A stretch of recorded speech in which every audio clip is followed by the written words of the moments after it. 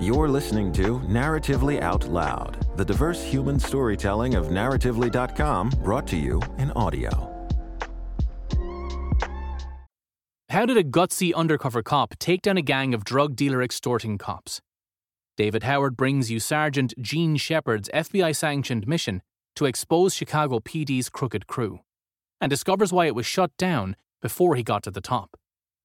From Narratively, read by Gary Furlong for Curio. Standing in the bathroom of the 15th District Precinct, Silky pulled off his shirt and dropped his pants as the cop stood in front of him, watching closely. Silky was anxious, of course, and worried. Getting dragged into the police station, especially this police station, was plenty dangerous. At least he wasn't wearing a wire, which was what the cops were looking for. But mostly, it was just surreal. He'd heard of or seen dirty cops do just about everything. Steal, lie, plant drugs on people, pummel them. But a strip search? That was new. Silky focused on staying cool as he pulled down his underwear and bent over so that Cornelius Peanut Tripp, a member of the Chicago Police Department's elite plainclothes tactical unit, could finish his inspection. He had nothing to hide. At least not where the cop was looking. Officer Tripp ordered him to put his clothes back on, but Silky knew that the encounter was far from over. Hanging out at the McDonald's on Madison and Kildare earlier that evening, May 2nd, 1996, he'd been expecting the cops to come for him. Word had gotten around that Silky was a new player in Westside Chicago's crime-infested Austin neighborhood. Having recently expanded his turf from the south side, people on the street were talking about how he was a high-level cocaine supplier who traveled with lots of cash. Around here, that kind of reputation made a guy a target. He'd already been rolled by the cops in Austin several weeks earlier. They had taken $4,000 off him before uncuffing him and cutting him loose. In particular, Silky had been expecting a visit from the cop working as Tripp's partner that night, Edward Lee Pac-Man Jackson. Both Pac-Man and Tripp were part of a unit created to squeeze drugs out of the city's neighborhoods, but they seemed more interested in squeezing cash out of the drug dealers. Pac-Man in particular was known as a guy who treated the streets like his personal ATM machine.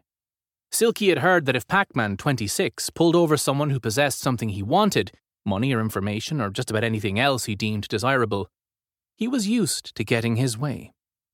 If his target refused, he would dangle a packet of cocaine and threaten an arrest.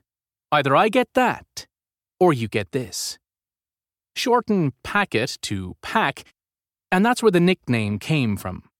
He was Pac-Man. Pac-Man and Tripp had cuffed Silky at the McDonald's, mashed him into their ratty, unmarked car, and driven him to the 15th District, which in itself was a surprise, because Silky had figured they would simply take his money and move on. Inside the precinct, they'd linked Silky's cuffs to a wall, then Pac-Man explained the situation. He would plant drugs and a gun on Silky, which would bring heavy felony charges. It didn't matter that Silky only had a scale and empty wrappers in his car. He was on parole and carrying $10,000 in cash. Pac-Man pointed out that in the course of fighting such extensive charges, Silky would inevitably spend 15 or 20 grand in attorney fees. Fortunately, there was an alternative. Silky could just hand over the $10,000 he was carrying and walk out the door. For a while, Silky stood firm. "You're not going to take all my money, man," he said. "I'm just not going to let you do that." But eventually, he agreed to give up the cash, and that's when Pac-Man and Tripp decided they'd better cover themselves. After the strip search, Tripp brought Silky back into the interrogation room, where Pac-Man now moved in close and asked a pointed question. "Man, are you a Fed?" There wasn't anything particular about Silky that suggested he might be associated with the Federal Bureau of Investigation. It was just that in that part of town, rumors of the feds sniffing around the activities of the Chicago Police Department, or CPD, were as common and predictable as lake-effect snow in February. Silky looked him in the eyes. "Fuck you and the feds, man," he said. "I've been to the penitentiary. The feds put a case on me before.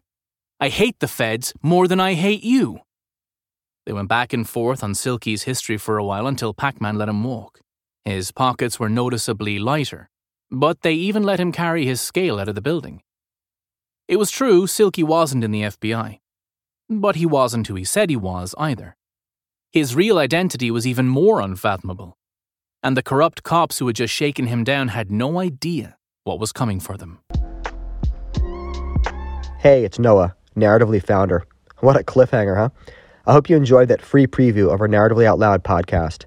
I'm sorry to interrupt, but I wanted to let you know that to hear the full story, plus hundreds of others, you'll need to become a paid subscriber. You can do so at narratively.com/subscribe. If you're already a subscriber, thank you. Just log in at narratively.com, go to your settings page, and click Set Up Your Podcast app. Your support is vital to funding our unique brand of storytelling. Thank you so much.